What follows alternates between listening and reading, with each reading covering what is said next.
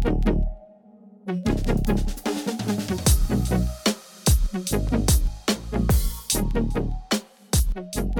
hey guys, welcome in to I think this is the 7th edition, at least 7th MLS edition of the MLS Bench podcast. I am Joey, and today, after a much-awaited couple weeks, we do have co-hosts finally on the pod, and I'll introduce them in just a second to you. You'll be hearing from them basically moving forward now, basically every show, so that I'm so glad that they can join me and that we can start to build this thing out the way that I had initially planned to. So it's kind of cool.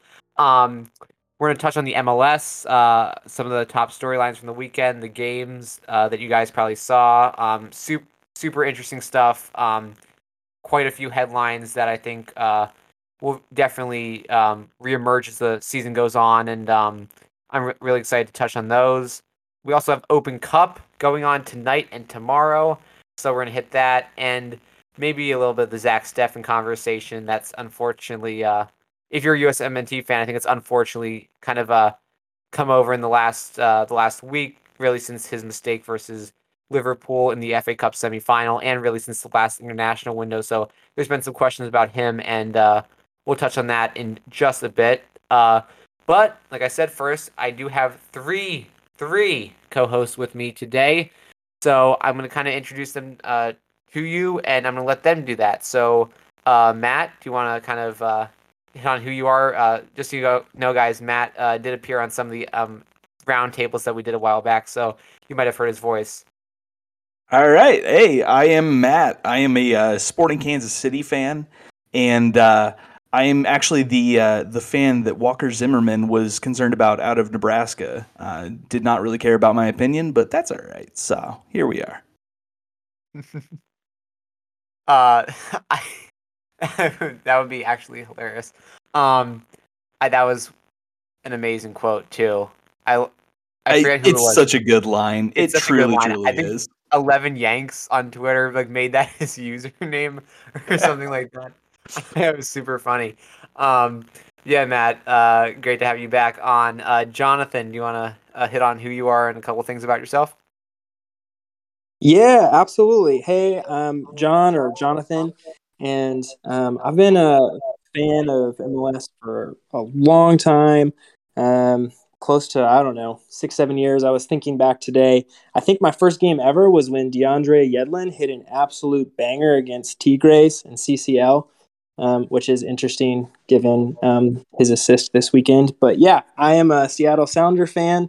But I'm also originally from Charlotte, and so I have recently adopted Charlotte FC as my team as well. But just in general, love some good old MLS and love the parity of the league. So excited to talk with everyone about soccer each week. And last but not least, Andres. Yeah, hey, my name is Andres Pacheco. I'm originally from Miami, although I was in South Carolina for a while. I'm currently living in Mexico, and I don't really have a specific team that I support. Mostly enjoy watching the league, watching how teams develop over time, players coming through, ups and downs of the different teams, and yeah, watching the overall competitiveness and growth of the league. Yeah. When I was talking with you guys previously, you guys kind of hit on some of the stuff that I love seeing in the league. So like the competitiveness, the parity, and just the overall, young talent that's really appearing in the league. And that stuff really made me interested and want to talk with you guys again. So again, I'm super glad you guys are here. And I guess the only way that we can do this is just hop right into it. And I want to start with, I guess we'll start with the big news of the weekend. You've probably heard it if you've been on literally any MLS platform, social media, anything. Matias Almeida, after a very long-awaited firing, is finally out of his job in San Jose.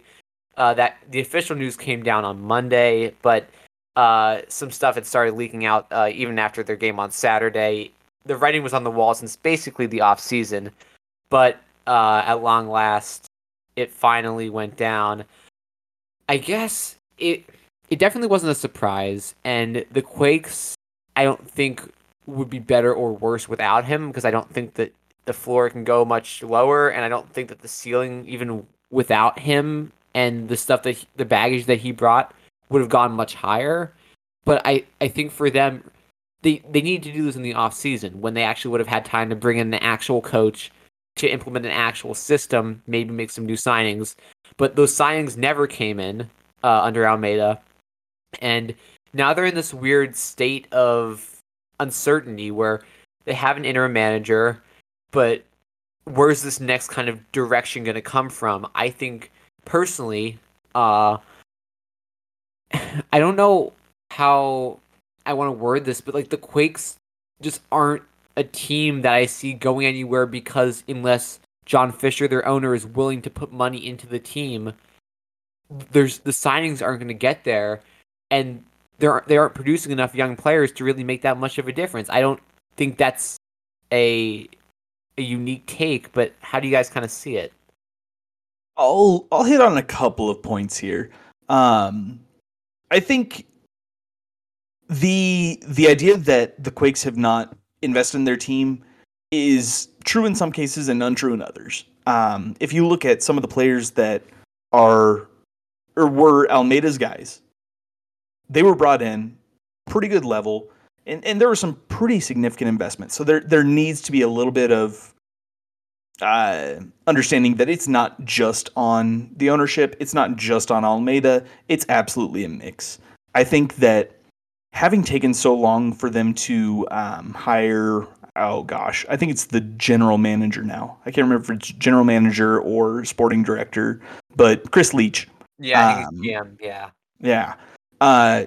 That really, I think, is what delayed this past the offseason. That took way too long. It is what it is. But I think they've got a pretty good person in there now. And I think that there have been some of the trades that he has made that I'm actually pretty optimistic on. Getting Jeremy Ebobisse was huge. He's a very, very good striker. And so now it's how does he go ahead and continue to define his system? Who can they get in? They've got some really, really good assistant coaches coming in Wando and, I'm forgetting the second name now.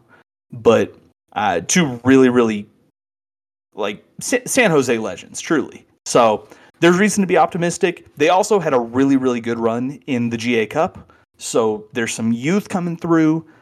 I know that it has to be tough for those San Jose fans, but there's reason to be optimistic. Guys, I have to confess something here. I'm a little bit sad to see him go. I completely understand the decision from the Earthquakes front office perspective. I think it makes sense. But to be honest, I feel like one of the things our league consistently lacks is characters. Individuals who are entertaining just because of who they are. And I think Matias Almeida never sort of failed to deliver on entertainment value.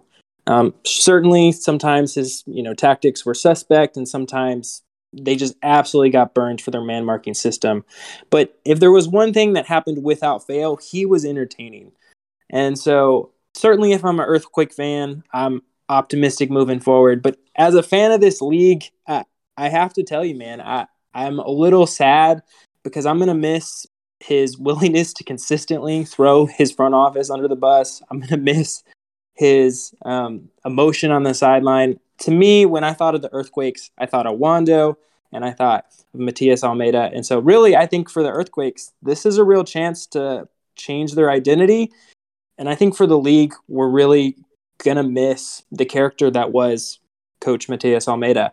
It's going to be interesting to see what goes forward. But again, in this moment, understandable the decision, but a little bit of sadness in my heart for what we're going to miss going forward. I mean, I hear you on missing the entertainment value that Almeida brought, but on the other hand, I'm looking forward to seeing what San Jose does with a more structured approach. This should be a playoff team, or at least it should be competing for playoff positioning. Guys like Montero, guys like Gregus, these are quality MLS starter caliber type players. And when you have a striker who's a proven quantity in the league, that solves one of the major problems that a lot of teams are facing. They just give up so many real soft goals where you see somebody chasing down open space from 40 yards out, like you saw with Hani Mukhtar this weekend. And that goal just happens so many times over the last 2 years that I totally understand from Earthquakes fan side. You just get tired of seeing the same goal happen over and over.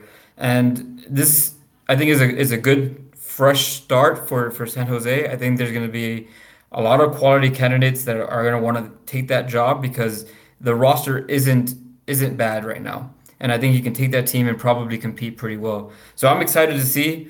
Yeah, the Almeida experiment was fun, especially that first year and that COVID year.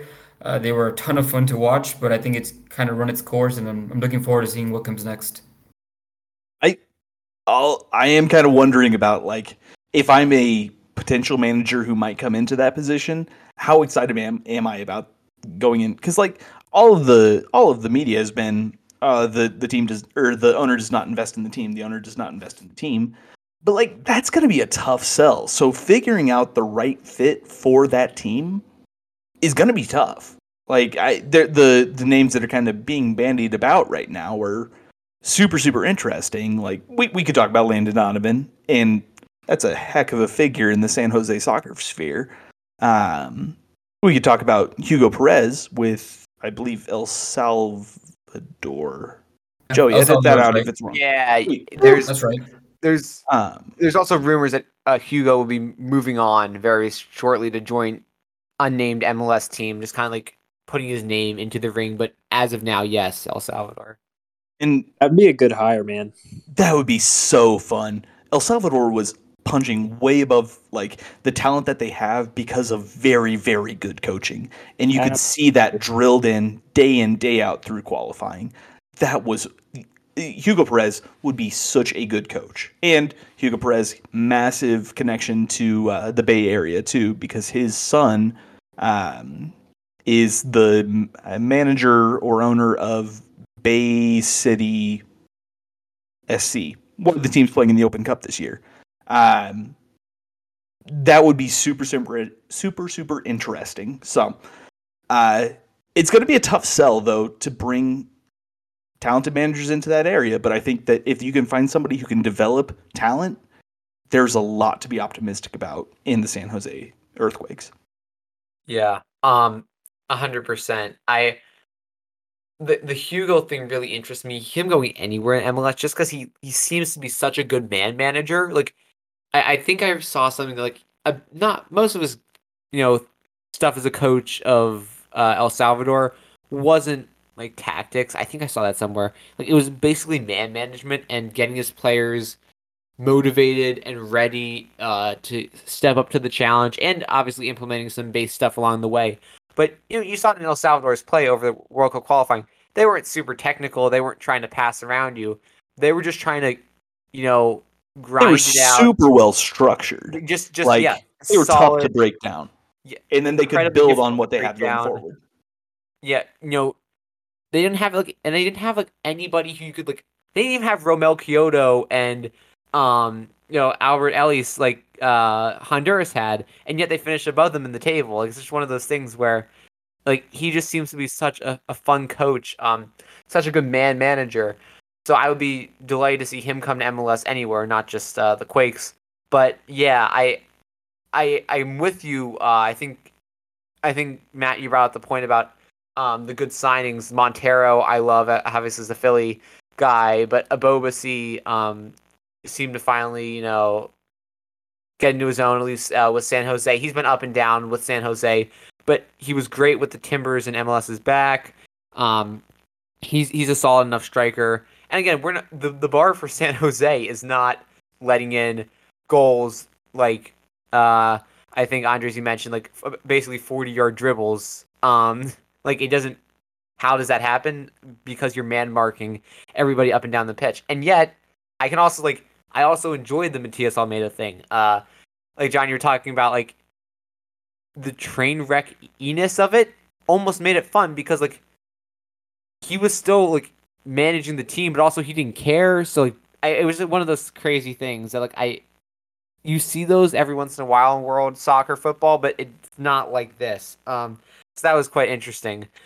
I guess moving forward for San Jose, do you guys think that what kind of coach do you think they need? Do you think they need a coach like a Hugo Perez who's more of a man manager, or even more in the mold of Almeida who's very much a tactical guy? Like, how do you guys see them, making this happen with the player pool that they have, and probably won't change that much between at least now and the end of the season?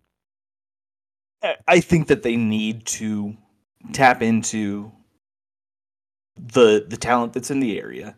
So I think finding somebody who can really, really, spearhead that project, because this is not going to be a 1-year rebuild. This is not going to be a 2-year rebuild. This is going to be, we're talking about 5 years plus to get back to a San Jose that is truly, truly worthy of that fan base.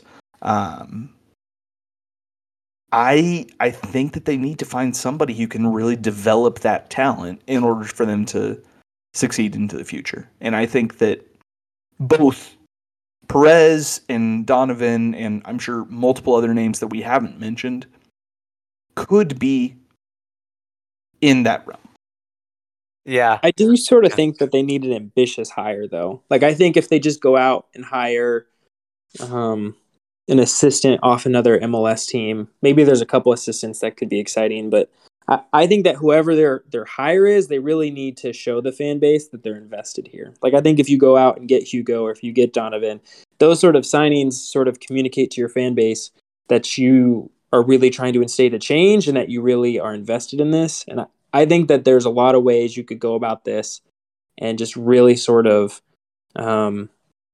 communicate that you don't care to your fan base if you're not careful. And so I think that this is really, really key and a really, really important time for San Jose, especially considering that the other LA teams are surging right now. Both this particular season, but even in like seasons past, I think San Jose, in order to sort of be a part of the California landscape, really needs to have a sort of splashy hire here for their coach. So, yeah, Andres, do you want to touch on like the coach, or do you want to? You can branch out if you want to, and just like the general Quakes sphere. Yeah, so I mentioned it before. I think this current roster probably has enough talent to be competitive, and just bringing in somebody who will play a solid structure will be more difficult to break down.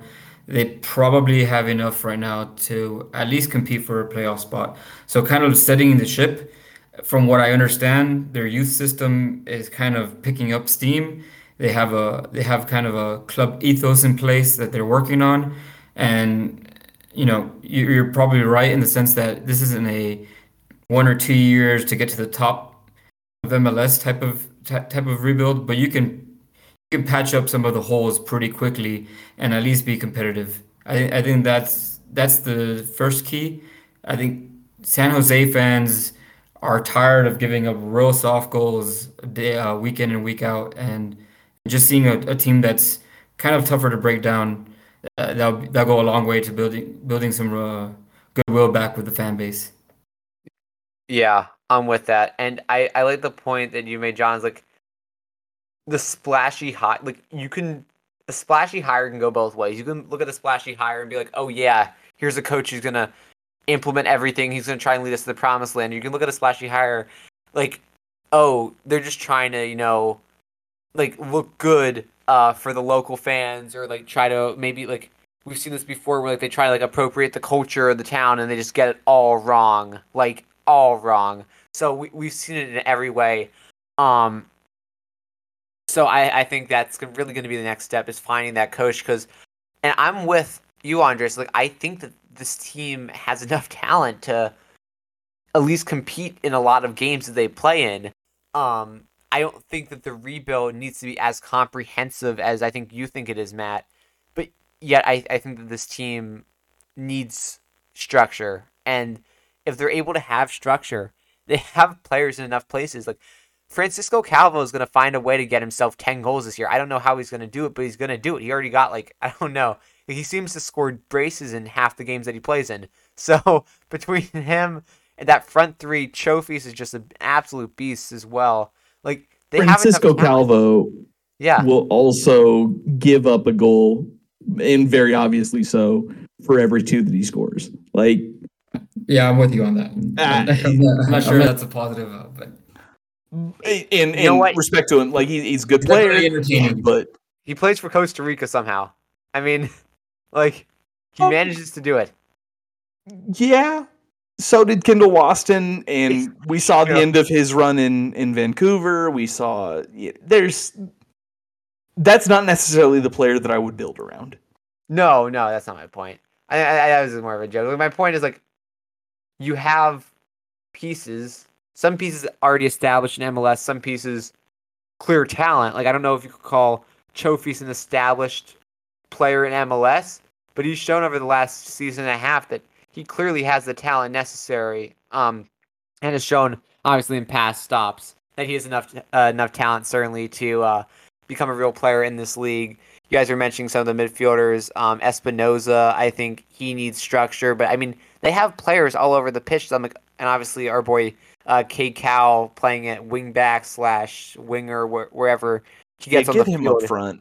Yeah, get him up front. Come on, get him up now. front. He's just a menace. Like he's just a beast, and his play style is not like he's not like a really technical ticky tacky like guy like that you would expect from an academy product. You know, an 18-year-old or whatever. I think he's 18 now.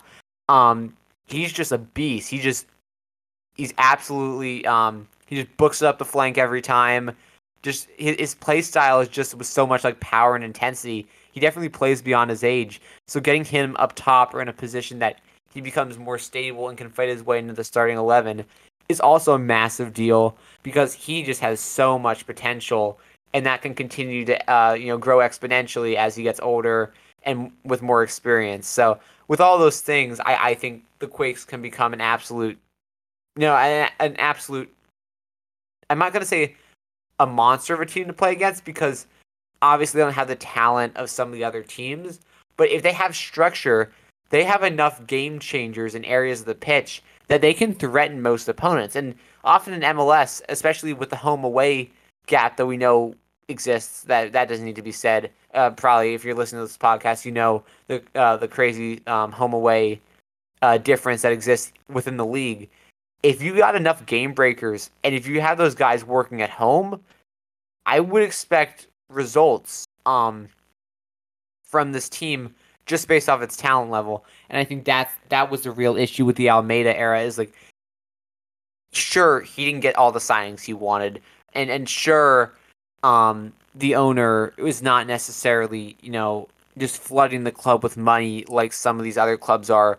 But they have enough pieces that they should be able to do better than they have done the past couple seasons, especially now with the interleague trades that Chris Leach has made. So if they're able to start hitting on those things and those pieces start, showing it on the field, that's now when we got, I think, better opportunities for the Quakes to show who they really are without necessarily the taxes of Almeida potentially holding them back.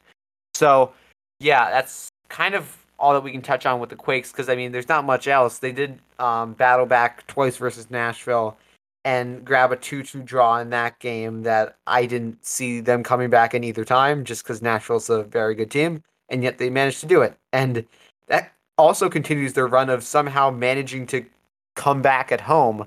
Like, they also came back 2-0 down versus Austin, and did they win that game? Did they draw that game? I completely forget. But they continue to come back at home, which is, I mean, I guess that shows that this team has, leaders or has the mentality that they can continue to fight despite bad results. So I guess that shows something for them. For Nashville, I think that this team is obviously a playoff contender, as we've seen in the past couple years. And I mentioned on past pods as well, like, and you guys can kind of back me up on this. They're one of those teams to me that, like, they're just so defensively solid that they only have to hit on 1 or 2 moments in the attacking third, and they're going to grab points. They're probably going to win the game just because of how defensively solid they are. They can go back to kind of the Walker Zimmerman love that I love to give, but, I just love Nashville, especially defensively. They're so solid. Yeah, Nashville is going to be very, very good. When they get into their home stadium, like this is the old, I think it was 2013 Kansas City formula, where you survive away for a pretty long road trip. You know, we're talking, what, 6 games, 7 games on the road now. And then you come back to your house that is going to be packed, that is going to be just absolutely thriving. And they are going to be so difficult to break down. And I think that with that additional energy, with that additional pump from being at home, they're going to be amazing. So, I'm still buying Nashville stock. Yeah, I think that's a pretty safe buy. And I almost wish that they didn't sit in as low a block as they often end up doing. Like versus Columbus, they sat so deep, and they really should have given up goals in that game. Like they opened themselves up because just like that counterattacking style that they have is just they play so deep that sometimes it can lend itself to issues. But I think overall, I mean, we're talking about a really top side in this league. So yeah, final in that one was San Jose 2, Nashville 2, and now San Jose without a permanent head coach. And that we'll continue to talk about that as it continues. That story continues to develop as the season goes along. I also wanted to hit on the Austin FC comeback. DC up 2 goals after 80 minutes. Ola Kamara got himself sent off in the first half. First yellow card was actually took his shirt off during a goal celebration. And then second yellow, I think it was the 43rd minute. I can check on that. But DC was up 2 for the entire game until the 80th minute comes along when Austin ends up bearing 3 on them in 10 minutes. And DC once again falls for Austin. It continues their impressive streak so far this season. I know we're going to talk about strength of schedule probably, but 14 points through 7 games. And that's good enough to see them go third in the entire league and second in the West.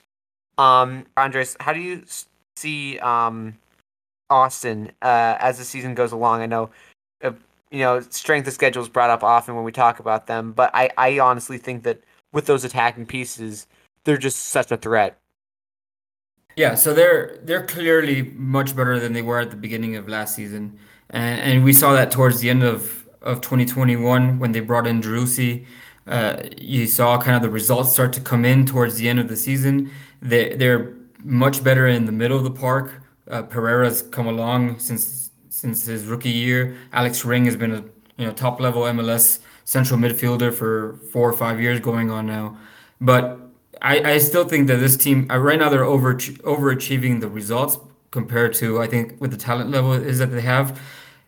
DC United was the better team for the vast majority of this game. Andy Nahar was playing left wing back, and he was getting into super dangerous positions on the pitch out wide. Jackson Hopkins made his debut. He's He 17. looked He good. was awesome. He was awesome for the first 30 minutes. And unfortunately, Ola gets set off right before halftime.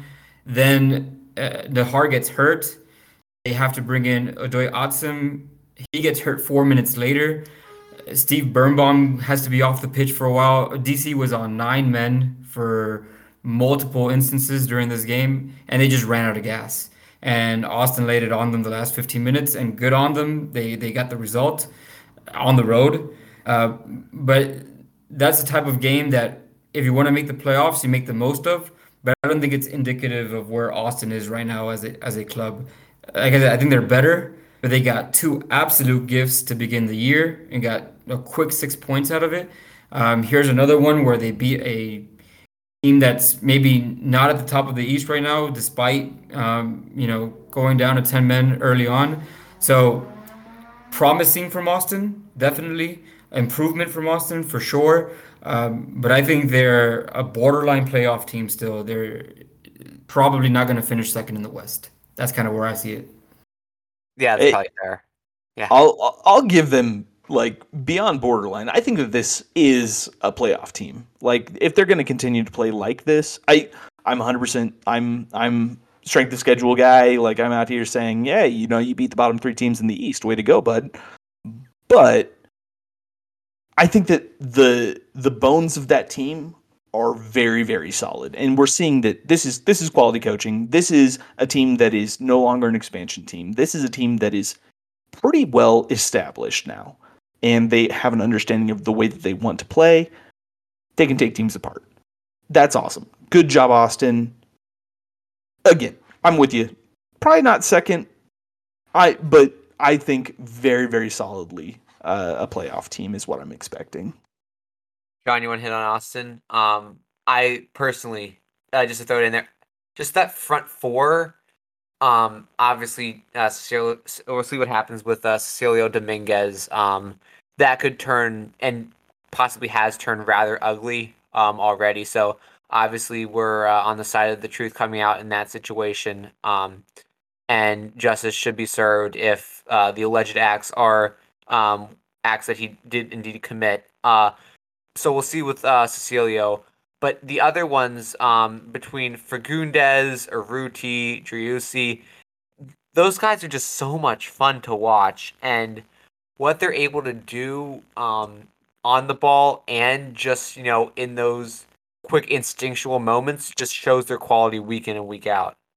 And I think that to add on to that, I think they've gotten a surprising amount of value out of veterans like Maxi Urruti. I think you look at what they've accomplished, and I agree. I think that they are a playoff team, and I think it's because of their bones maybe being a little bit more experienced this year, and they have a little bit more experience with Josh Wolf's system. And I agree that they have some questionable results, but they also have some positive results as well. They got a tie with Seattle. They got a win over Minnesota. And so it's not like those are isolated in and of themselves, right? I really do think that they are a playoff contending team, right? Because what does it take to be a playoff contending team in this league? You just have to beat the teams on the bottom half of the table. And I think that they are doing that, and they're contending with some of the upper echelon of MLS. And I think that that's for them will be enough to make the playoffs. I agree that I'm not completely sold on how far they will get in the playoffs, or even in them being in the upper echelon of MLS. But I think definitely their stock has risen way, way up from last season. Yeah, I think that's kind of what the thing is. If they were a 10th seed last year and had moments of brilliance and just couldn't pull it off over the course of 34 games, it'd be like, okay, whatever. But the fact that they really looked awful for most of last season and are looking far from it this season, that's really what I think is the whole Austin thing. And it makes up a top of the Western Conference that sees in the top 5 all 3 Texas teams, the 3 teams that made up the very bottom, 12, 13, and 14 of the West last year, or I forget if it's 11, 12, and 13 or whatever. But I think those teams, those 3 bottom teams of the West from last year, are now the 3 of the top 5 teams in the West this year. I don't know if that shows anything beyond either strength of schedule or players getting healthy necessarily, but I think it's got to say something about the way these teams manage their off seasons, and it shows that in the midst of teams that didn't necessarily do the best that they could have in this off season, those 3 teams maximized absolutely everything that they could have out of the off season and have put themselves in great positions to succeed this year. Anybody want to touch on those Texas teams that are either overachieving or have upped their level so much in the last 3 months? Jesus Ferreira has put that Dallas team on his back. He just, man, he has risen to another level, and he has taken that team to another level. I love Jesus. Matt, I also touch on. Go ahead, Andres. I also touch on Dallas. They're much more solid defensively this year than they were last year, and you can see that across the board, basically throughout all 7 games. Martinez and Hedges solid in the middle of the park, and then like you mentioned, Ferreira's been really good. Ariola's been good when he's been out there. Palmico's healthy again, and just being so much better defensively keeps them in games and allows guys like Ferreira to bust open like he did 2 weeks ago with two real class goals. So yeah, I like Dallas. I like what I've seen from them. Much better. Matt, you want to touch on Houston? Or I Uh, guess if you don't want to, you can touch on any of the other teams as yeah, well. I'll touch on something that like is kind of unique, and Houston is included in that. We're seeing out of the top three teams, three new coaches, and we're seeing several teams that have very obviously invested or reinvested in Dallas's case into their team. These are very, very well run teams so far. They're very, very well coached teams so far. Um, Seeing what Paulo Negromora has done in Houston, it makes my Sporting Kansas City heart very, very happy because nothing else does at the moment. So, like, really, really good job to make that work. They're taking advantage of other teams underperforming, be it for, CCL, be it for just playing like trash. You have to take advantage of those opportunities when you have them. Those five teams are doing it right now. Good on them. Yeah, just you mentioned about the coaches. Just looking at the top 7 right now in all of MLS. And if you just look at the top 5 of the West, LAFC top the league, new coach. Dallas kind of flip flopping between Estevez and Luchi Gonzalez from the U.S. men's national team. So there may be some connection there, but nevertheless, it's definitely a new coach coming in there. And Houston with Paulo Nagamura, new coach. So we're talking about real change in the coaching ranks of now some of the upper echelon, at least as at the moment in MLS. And I think that's a great point that you brought up. John, you want to hit on that? Yeah, I think I wasn't actually going to talk about coaches, but I was going to say, I mean, look at Dallas going out and getting Paul Areola, right? Which at the Yeah, beginning I love of that this, signing so I mean, at much. the beginning of the season, there were a lot of people that were asking if he was really worth what they paid for him, right? And I think that at this point, right, the proof is in the pudding, right? They have had some success, and it's hard to argue with success, right? I mean, at the beginning of the season, they were really saying, "Wow, are you really going out and paying that much for that veteran of a guy that doesn't maybe have that many years left on him?"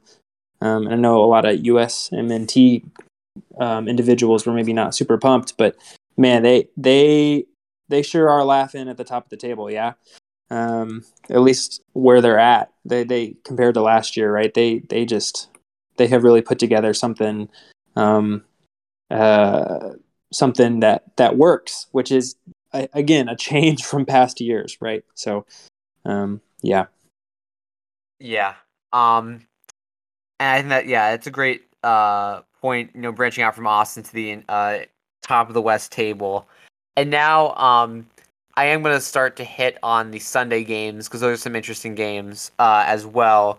The with NYCFC absolutely stomping Real Salt Lake 6-0 and LAFC winning 3-1 at home over Sporting Kansas City to take that top of the league title for the moment, at least.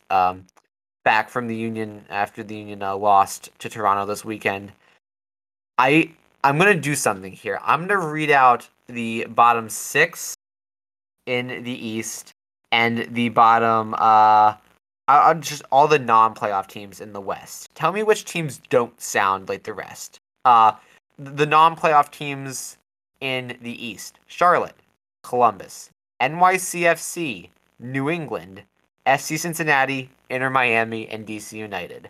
I'd say 3 of those teams don't sound like the others. And in the West, Nashville, Portland, Colorado, Seattle, Sporting Kansas City, Vancouver Whitecaps, and the San Jose Earthquakes. I'd say 5 of those teams, particularly, maybe even 6, don't sound like the others. So we're talking about real change. Change that sees NYCFC and New England, the Supporter Shield winner and the MLS Cup champions, and Columbus, also a good team, find their way out of the playoff spots, and NYCFC and New England doing so in a surprising, certainly, fashion. In the West, it's all havoc. What's going on there? Honestly, Matt, you talked about your Sporting KC fandom not being in the best position right now as they're 12th But we're talking about Colorado, the 1 seed last year, Portland, MLS Cup finalist, Seattle, the 2 seed last year, Sporting KC, the 3 seed, Nashville, the 2 seed in the East, switching to the West. All those teams not in playoff positions. And I think that leads into our conversation about NYCFC, the first real statement win they've had this year. Why now, and where did this come from? Because if you're looking at how they've played so far this season, it's not been as necessarily as bad as at one point I think the 12th spot, now the 10th spot, but it's not been good. And I guess we can hit that game first, and then branching into the SKC game.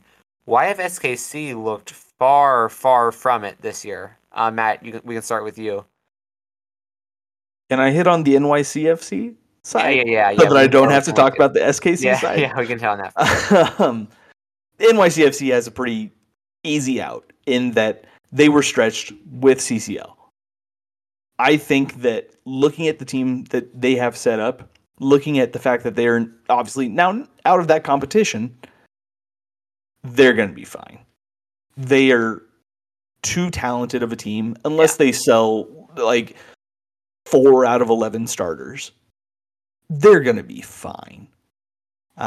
When we look at some of the other teams that we're seeing outside of the playoffs, New England, you've got work to do. Like there needs to be an understanding of why are you shipping so many goals, and how do you truly replace Matt Turner? Because it seems like that's where really a lot of their difficulties have come from. But I think that they can fight their way back up. There's a couple of teams that I'm a little bit more concerned about in the East. But both those teams, I think you're going to be fine. If you need to get into the SKC stuff, you got a whole lot of soul searching to do. Yeah. Peter Vermees. Let me start here. Sporting fans who are calling for Vermees to lose his job right now, grow up. Like, you are in this position because Peter Vermees has taken this team and put it on the level that it's at. There needs to be a little bit more understanding of that. Now, do I think that there needs to be a little bit more internal organizational structuring that is not around one person? Sure. But from the outside, you can absolutely be upset with what feels like very, very poor efforts poor results. Demand more and you'll hopefully get more. That's the way this has to work. But calling for Vermees' job is silly at this point. Yeah, I'm with you on that. I guess, Andres, we can kind of hit specifically now. I just kind of wanted to hit on those, like, the top teams. And, you're welcome to touch on any of you guys to touch on the why these top teams have fallen from grace. I think there's definitely not one underlying theme in all of them. It's a lot of different things for each different team. But I guess, Andres, we can touch on specifically the NYCFC game. What did you see in this one that made them look just so utterly dominant, really from the first minute, as they destroy RSL, Tati Castellanos, our Golden Boot winner from last year, getting 4 on the day. Yeah, so I'm with Matt on the NYCFC gonna be okay train. They're gonna be just fine. They've been super stretched, like Matt said. They had to travel. They had to travel to Central America a few times. They had to play a home game in LA to start the season. They're now out of that competition. They're going to be fully focused on MLS competition again, and I think they're absolutely stacked on talent. And you saw that today, on Sunday. They were able to turn RSL over in dangerous spots, and then guys like Thales Magno or Thiago Andrade, they were just putting absolute dimes on a very proven goal scorer with Tati Castellanos. They're doing it without Maxi. And in the past, that's been a problem for them. Santi Rodriguez seems to play the part. they've got a great scouting network. It's shown with the guys that they've brought in, and I'm super bullish on NYCFC going forward. And I don't see them in the bottom half of the standings for long.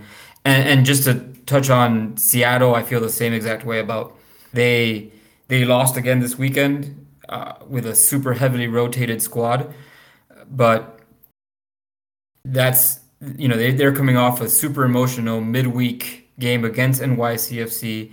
They didn't play with either of the Roldans. Rui Diaz, Ladero came off the bench. Stephen Fry got the night off. That they're going to be fine once they get through this batch of CCL finals coming up next week and the week after that. I think they're going to shoot straight to the top of the West, probably by August or September, which is when they really turn it on. So I've got no concerns about them either. Is there anybody else we needed to touch on or that I should be touching on down No, there? I think you're good. Like touching on like specifically why NYCFC. That was kind of the main thing, like hitting on that game. Before we transition to the next one, is like I will yeah, go ahead. add. I mean, I'm a Seattle fan, so I'm not really worried about Seattle. I agree with Anders. I think the one thing I would say is the team that I maybe am a little concerned about is New England, the Revs. I watched their win against Charlotte this weekend, and certainly for them, that was an emotional uptick because they had just really, really struggled.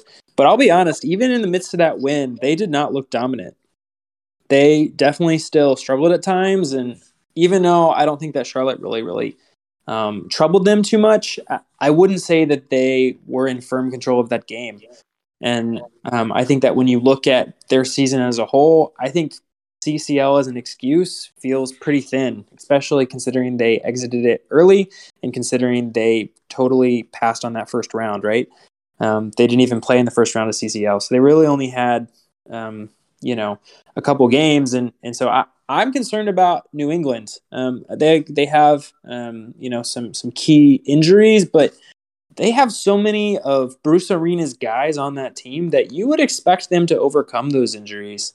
And so I don't think that they're going to be at the bottom of the table or anything like that, but I certainly am concerned about just how many goals they're leaking, and I'm concerned about their overall mentality moving forward. Do I think Bruce Arena will right the ship? Absolutely, I do. I think it would be foolish to bet against Bruce Arena, but for the time being, I am concerned for the Revs and what they got going on up in New England.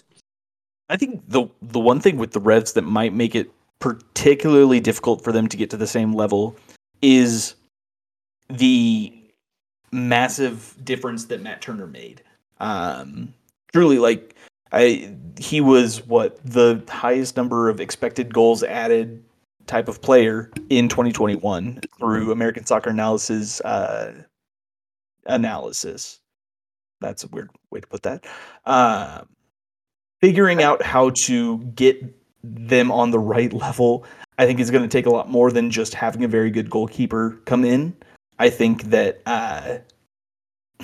they're going to have to find ways to expand those expected goals added in throughout their field players too now, and that's going to be a difficult task. But Don't I think they discount can do it. the impact that Tejan had as well, and they've Yeah, also True. Good great choice. point. Very good shout. super direct. It could really stretch the field, and they don't really have anybody that's really stretching the field for them right now.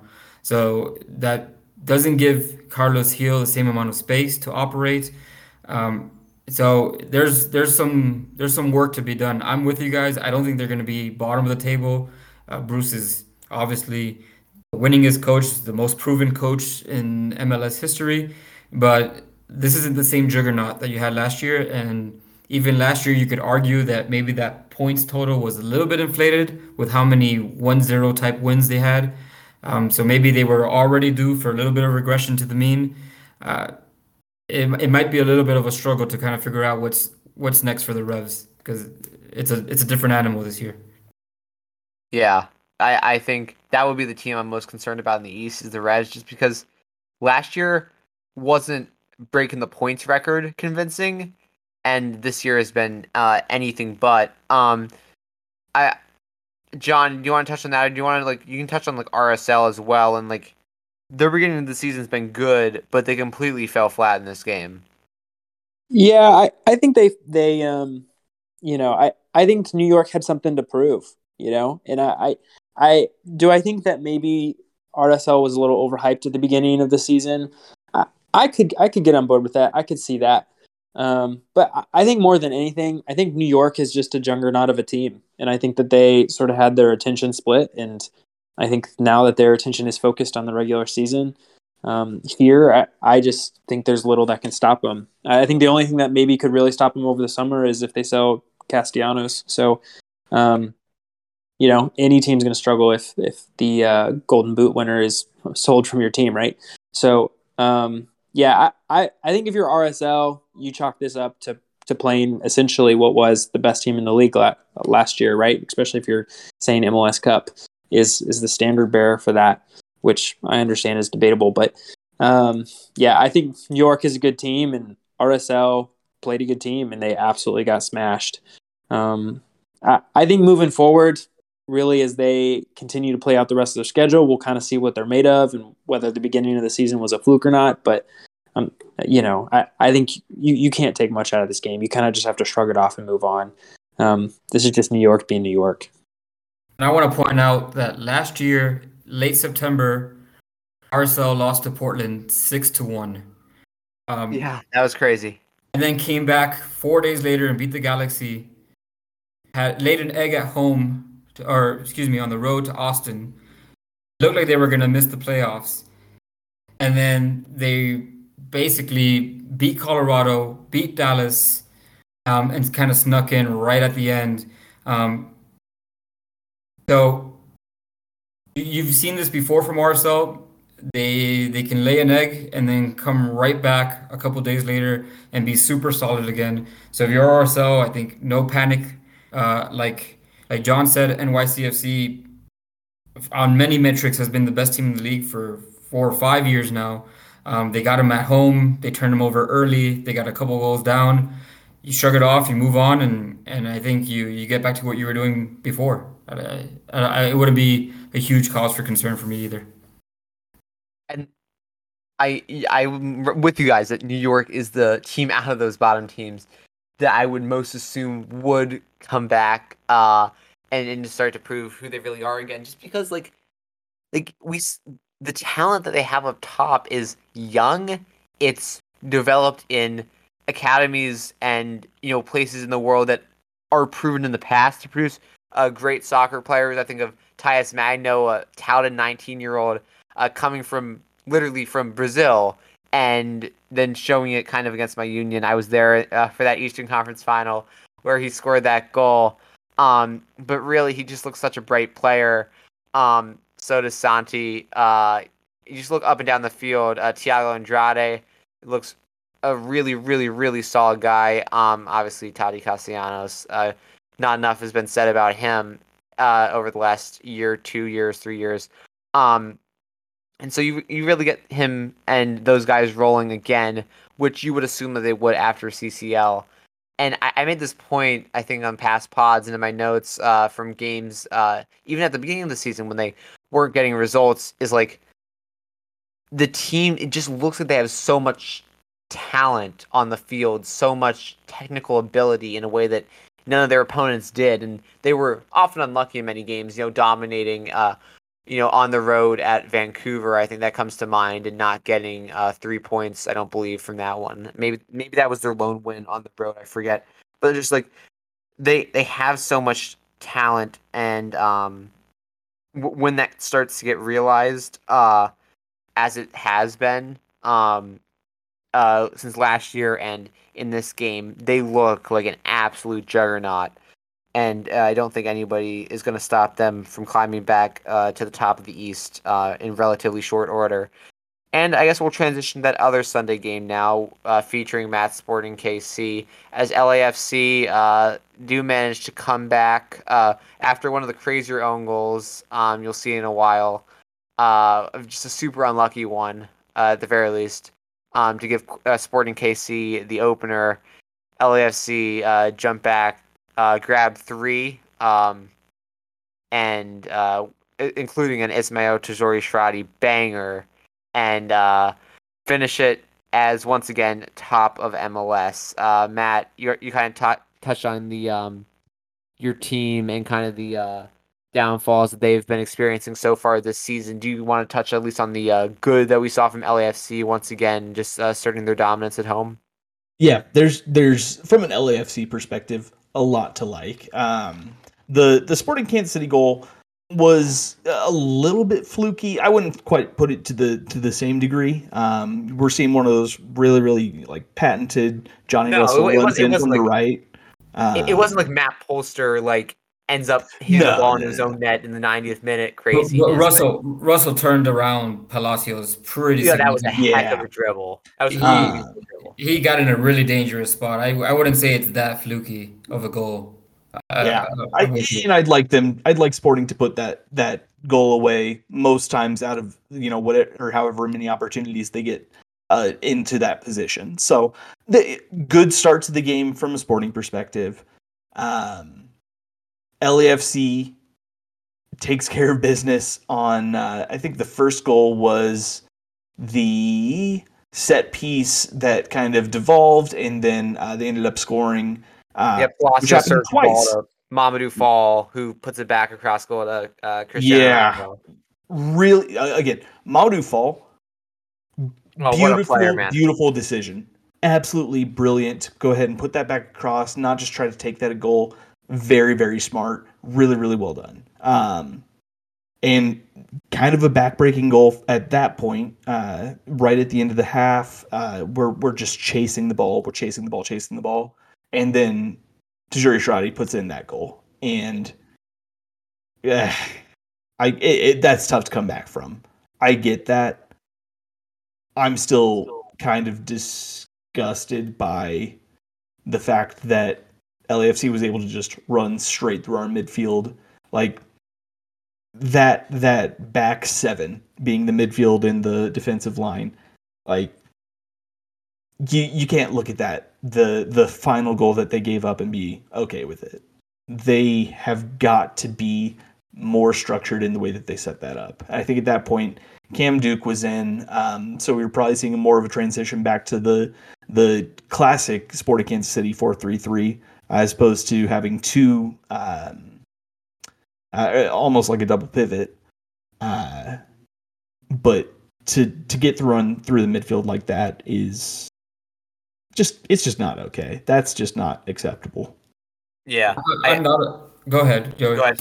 No, I was just saying, I was just a jumping off point, but yeah, you can completely. I was just say, Tajuri Shradi has shown he's an absolute baller, even when he's coming off the bench. Such a good pickup for them from Charlotte, like to get that trade through. Good job. Yeah, via Charlotte via NYCFC. But yeah, Andres, what were you gonna say? Yeah, so I'm not a Sporting fan, so I think I'll probably be less harsh on them than Matt was. I actually thought they were pretty good for about 70 minutes, and they even after the Orango goal, they came out. I thought the first half of the second half, so let's say the third quarter of the game, was about even until that Tajuri Shradi, banger volley, left-footed, just absolutely tore them. Kind of breaks your heart, and then you're on the road. I think you're at a talent deficit anyways. And LAFC just keeps bringing on talented guys off the bench. Yeah. Cifuentes comes in late for fresh legs. I guess he was kind of hurt, but that's a talented player. You're bringing on Janela in the 85th minute. And Sporting just doesn't have that same sort of depth, especially on the road, especially after giving up a banger of a goal like that. So I kind of understand why they fold a little bit. It's not an excuse, let's say, but it's more understandable. I'd say. I think the trouble with Sporting in general, is that defensively it's been a rough ride for about 3 or 4 years. Even when they were good, you always kind of wondered how solid they'd be at the back. Scoring goals, you were hoping for Alan Pulido. Obviously, that's not going to happen this year, and I don't think you can count on Shallowy and Russell to be MVP caliber players all the time and give you, what was it, like 32 or 31 goals that they had last year between them. Mm-hmm. That's That's tough. That's a tough ask. So if you're already sort of suspect at center back, getting older at right back and at defensive midfielder, and you don't have a proven goal scorer, you're relying on two wingers. Yeah, I can see there's some concern there. And I'm totally with you. If you're calling for Peter Vermees to go at this point, you haven't been paying attention for the last 10 years because the whole reason they're good or they have been good is because of his leadership. But there's a lot to look at and work on and think about how to propel this club going forward. And I'm not sure it's a quick turnaround right now. Yeah. The aging aspects are the ones that like concern me. It's not like this team is full of super young, super like high potential yet undeveloped kind of players. Like this is a team that has experience, and Zusi is still performing. Like Roger is feeling what he needs to do, especially with Kinda out right now. And obviously the departure of Ilya Sanchez to having to be LAFC in the winter. Those two losses are massive, and obviously none bigger than Alan Pulido up top, who, if he was in, I think that they were saying on the broadcast, I don't think it can be overstated, that changes quite a lot of things. If a proven goal scorer at top levels like he is can get back, I know he was. I heard a rumor that he was looking for a second opinion on that injury to his knee, I believe. We'll see if that goes through, but as of now, he'll be out for the rest of the season, and that's just another backbreaker for them, losing him last year. And again this year, I don't think Sporting KC fans or any MLS fans need much catching up on that, but I think it is worth just pointing out how big of a loss that is whenever we talk about the potential downfall of Sporting Kansas City is Alan Pulido, and that injury is just so unfortunate. So I think that kind of hits what I want to touch on in the Sunday game. Maybe touch on one more game, and we can kind of close up shop with a few little things around the soccer and USMNT world this week. I do want to touch on Minnesota's 3-1 win over the Colorado Rapids. Minnesota continues to prove that they are quite a solid team, and that front four continues to get the job done. I don't know if anybody wants to touch on it. They are only 7th in the West, but they are 11 points through 7 games and have played some rather good teams in the process, not least of which Nashville, which they drew at home, the Union, which they also drew, losing to Seattle so far this season, and beating a good Colorado team and a good New York Red Bulls team. So anybody kind of want to hit on Minnesota and how they've looked so far this season? I mean, this is what Reynoso is here for. Like, this is a very, very good team. He elevates them to a really, really good degree. I think that with Dibasi and Boxall, you have a really, really solid base. There's a lot to like in Minnesota. Like, there's some really, really good stuff. If they can find a consistent goal scorer, they're in a really good spot. Robin Lode having a great season so far. Deserves a shout out too. So, and you're right, beating some very, very good teams when they need to. So, good job.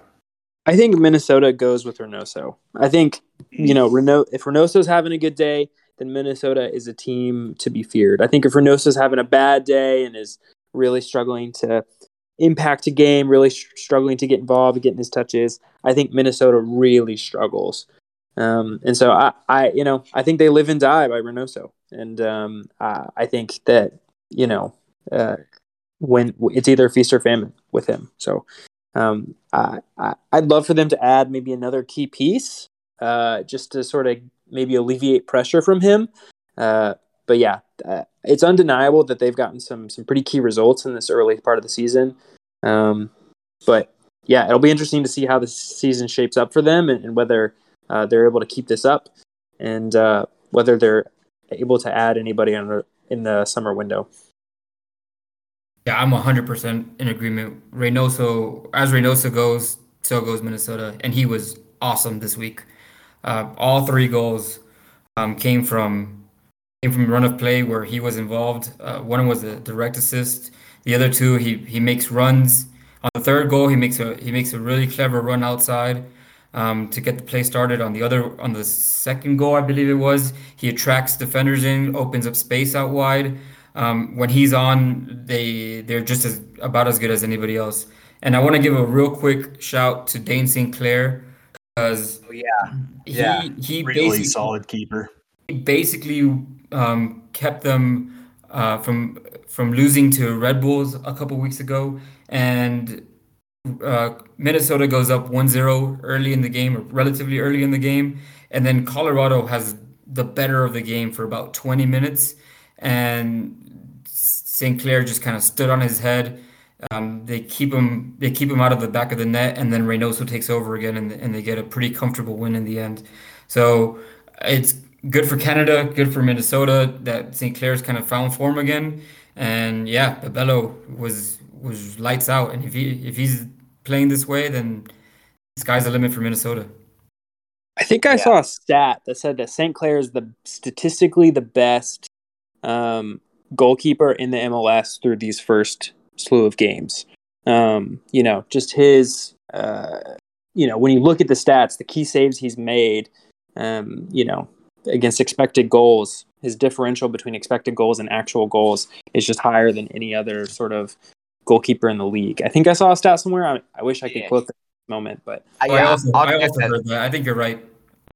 And I have a table up right now from MLS that is overperforming expected goals is actually Gaga Slanina. So love that from the U.S. perspective.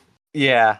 I mean, I think just on the broader point, Canada has so many options between Borjan, between our own Maxime Crépeau, and obviously Dane St. Clair. They're stacked at goalkeeper, and I think that's a great transition into a country in the U.S. that is unfortunately far from it.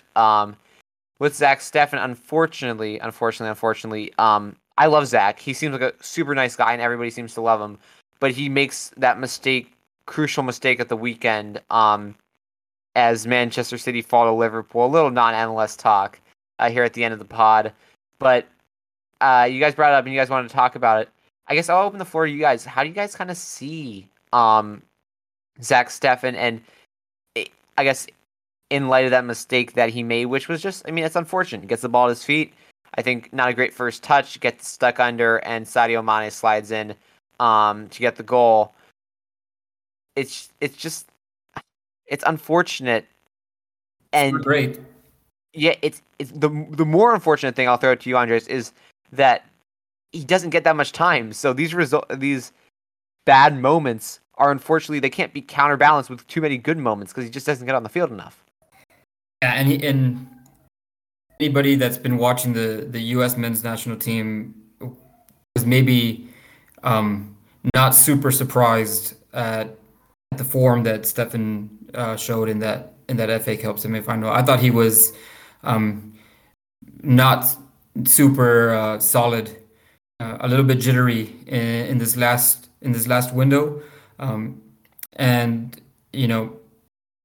in theory, what he adds is his play with his feet compared to the shot stopping, and even outside of the mistake, with Made, his distribution in general in that semifinal. After that, you could see that the confidence just kind of isn't there right now.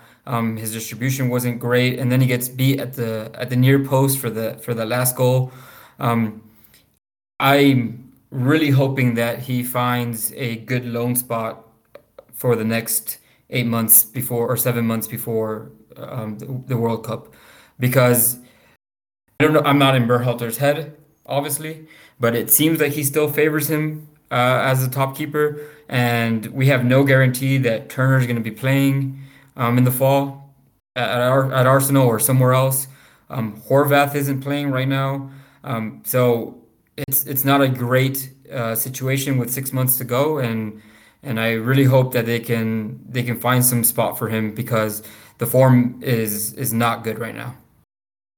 Yeah, I think that's the unfortunate part, is the form argument. What kind of form will they be in when they inevitably come back to the national team in a couple months' time?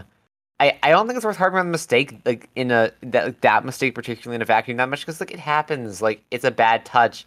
But I think when you know put that in context with the playing time that he doesn't have and the reps that he isn't getting, that's when you start to have those concerns. Anybody want to touch on that? And I'll hit on Open Cup real quick, and then we can get out of here.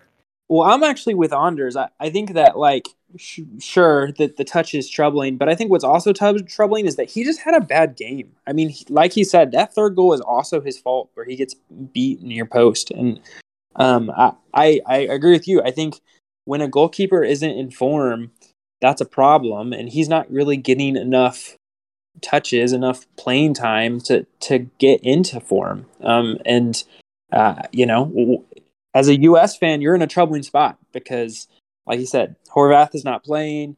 Are we going to have Turner? Are we not going to have Turner? Should we play Turner if he comes back in time? Because that's awfully soon. I think, you know, the goalkeeper situation, there's just a lot of question marks. I think if I was a betting man, I think Berhalter sort of sticks it out with Zach Steffen because he just, you know, he's a known quantity, and going elsewhere just would be a pretty controversial decision. But man, as a U.S. fan, you got to be nervous. And I guess we're leaning really, really hard on the potential of Zach Steffen and his athleticism rather than what he's shown recently, which, again, as a U.S. fan, is a little scary at times. And he showed his quality when he was in MLS too. Like, there's a reason why he made that move to Man City, because they saw something in him. They saw a really, really, really good young keeper, and he's shown moments of that still. His one-on-one skills are pretty good. Like, even at the top levels, he just has enough of these moments where it's clearly lack of playing time, but that in and of itself is a problem, right? Like, you know, if you're not playing, you can't continue to nurture and grow those good skills. They go by the wayside. Matt, do you want to touch on that, and we can close up shop on the Steffen discussion? Yeah, I'm just thinking of I think it was Paul Carr who put out some information on the differential between a goalkeeper who's good at playing out of the back adds like 0.03 at the absolute maximum expected goals generally versus or expected goal differential, that is, versus having a good goalkeeper who's like specializes in shot stopping, and it's significantly more impactful. So if we're talking about somebody who is mediocre at playing out of the back and very, very, very good at shot stopping versus somebody who is okay at shot stopping and pretty decent at playing out of the back, I think that we know where we need to put our investment in. And I think that right now, shot stopping is the biggest thing. Rely on your field players to play the ball. Yeah. I think that's a great point. And, you know, Zach has shown at times that he has that shot stopping. I think we just need to see that more consistently. And for Turner, we see it every time, or a lot of times he comes out on the pitch. You know, the main reason is fair, why NYC, or not NYCC, why the Revs were able to stay in a lot of those 1-0 games like we talked about, is because Turner's shot stopping last year. Between him and Blake, you know, I feel like that could have gone either way. Blake had better underlying numbers of the day. We're talking about a keeper who was a large part, if not the largest part, of a team that broke the points record last year. And most of that due to his shot stopping and him literally preventing multiple goals that would have been scored against them and would have potentially showed up in the standings in real quantifiable ways. So that's unfortunate that the Revs don't have him, and it's unfortunate that Turner has gotten injured.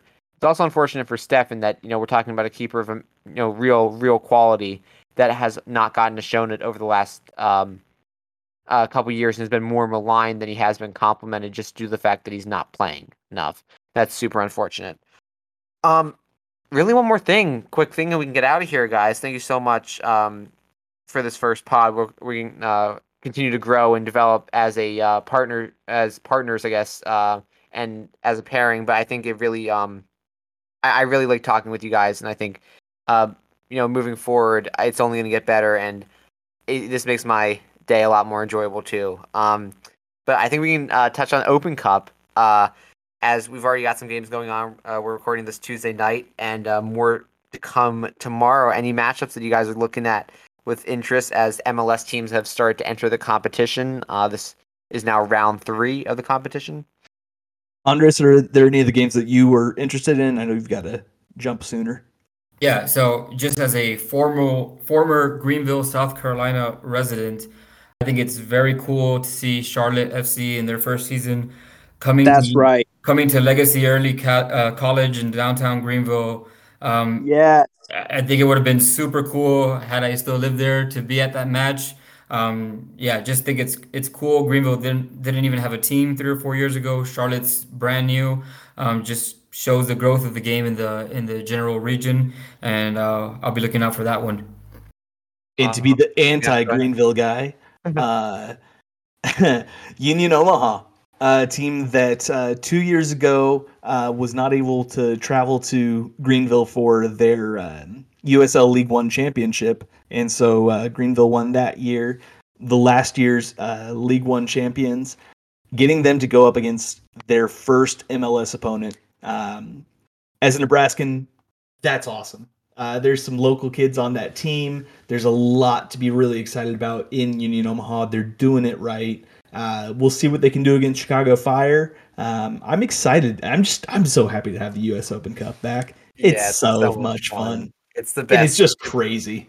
In an already crazy league, to have Yeah. this competition that is just nuts. Awesome to have it back. It's like the FA Cup, and it has real history in American soccer when there aren't too many things that have real history. This certainly does. I don't want to seem like, taking the easy answer, but I think seeing Landon Donovan and his San Diego Loyal take the field at Dignity Health Sports Park in his long-awaited return in some capacity to the Galaxy is going to be rather interesting.